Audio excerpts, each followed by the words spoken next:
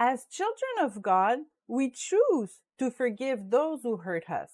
Then we believe that everything is settled. Now, sometimes anger resurfaces after a while. Does that mean we hadn't really forgiven them? Not necessarily.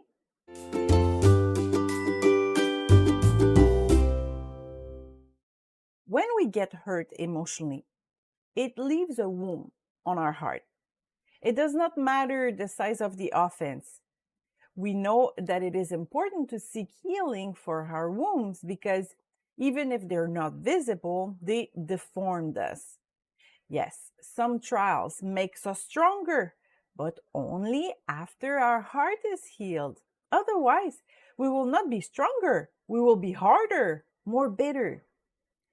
People who are not cured from a past relationship, for example, have a lot of trouble getting into a new relationship or trusting their new love. Seeking healing is therefore essential. But to begin our healing process, we need to forgive. If we harbor resentment against someone, we can't get that person out of our head. We can't move on. We may not forget the offense that was done to us, but when we forgive, we choose not to bring it back to our memory.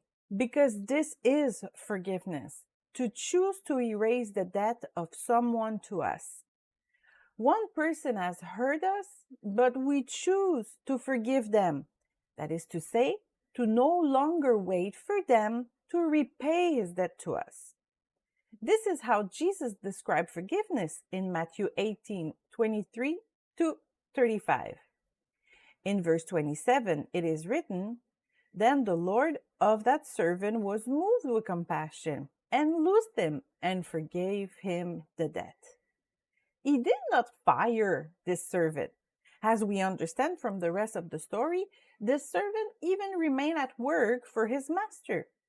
But the latter has decided that he will not expect this servant to pay him back. In the same way, if a person lies about us, for example, forgiving that person means that we will no longer expect that person to repair his wrongs. We will not require this person to pay his debt to us by telling everyone that he had lied. To forgive is a way to renounce justice, the law of the talion. If our ex has been unfaithful, to forgive them means that we will no longer demand that they apologize, that they will owe us something. They will no longer be in debt to us. We do not have to continue our relationship with an unfaithful or aggressive person, but we must forgive them. It is difficult, but that's what God asks of his children. "Thou shalt not avenge nor bear any grudges against the children of thy people, but thou shalt love thy neighbor as thyself. I am the Lord." Leviticus 19:18. And this request is repeated in the New Testament. "For if you forgive men their trespasses, your heavenly Father will also forgive you.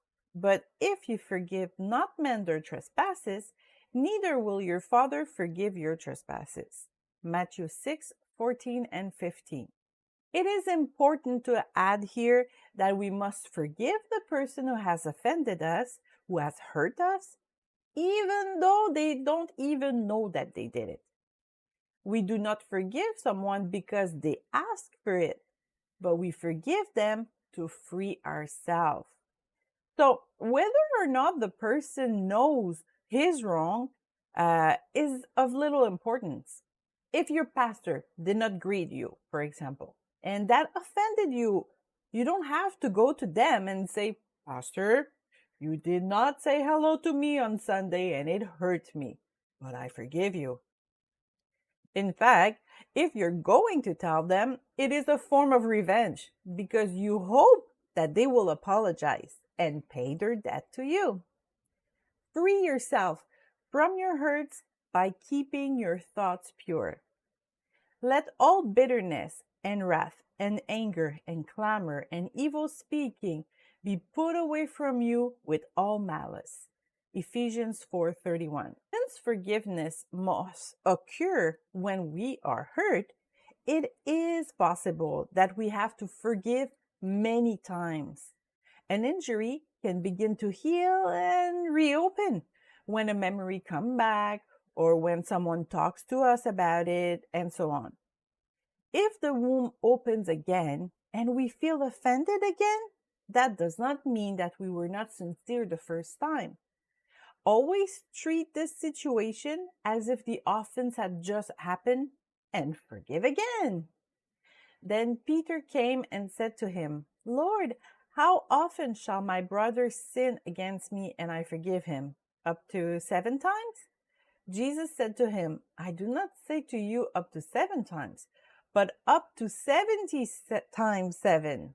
Matthew 18:21 and 22. Every time we forgive, we remove that offense from our life, giving our heart a chance to repair itself. If you have to forgive more than once, well, do it. Do it as often as necessary until this offense does not hurt you anymore.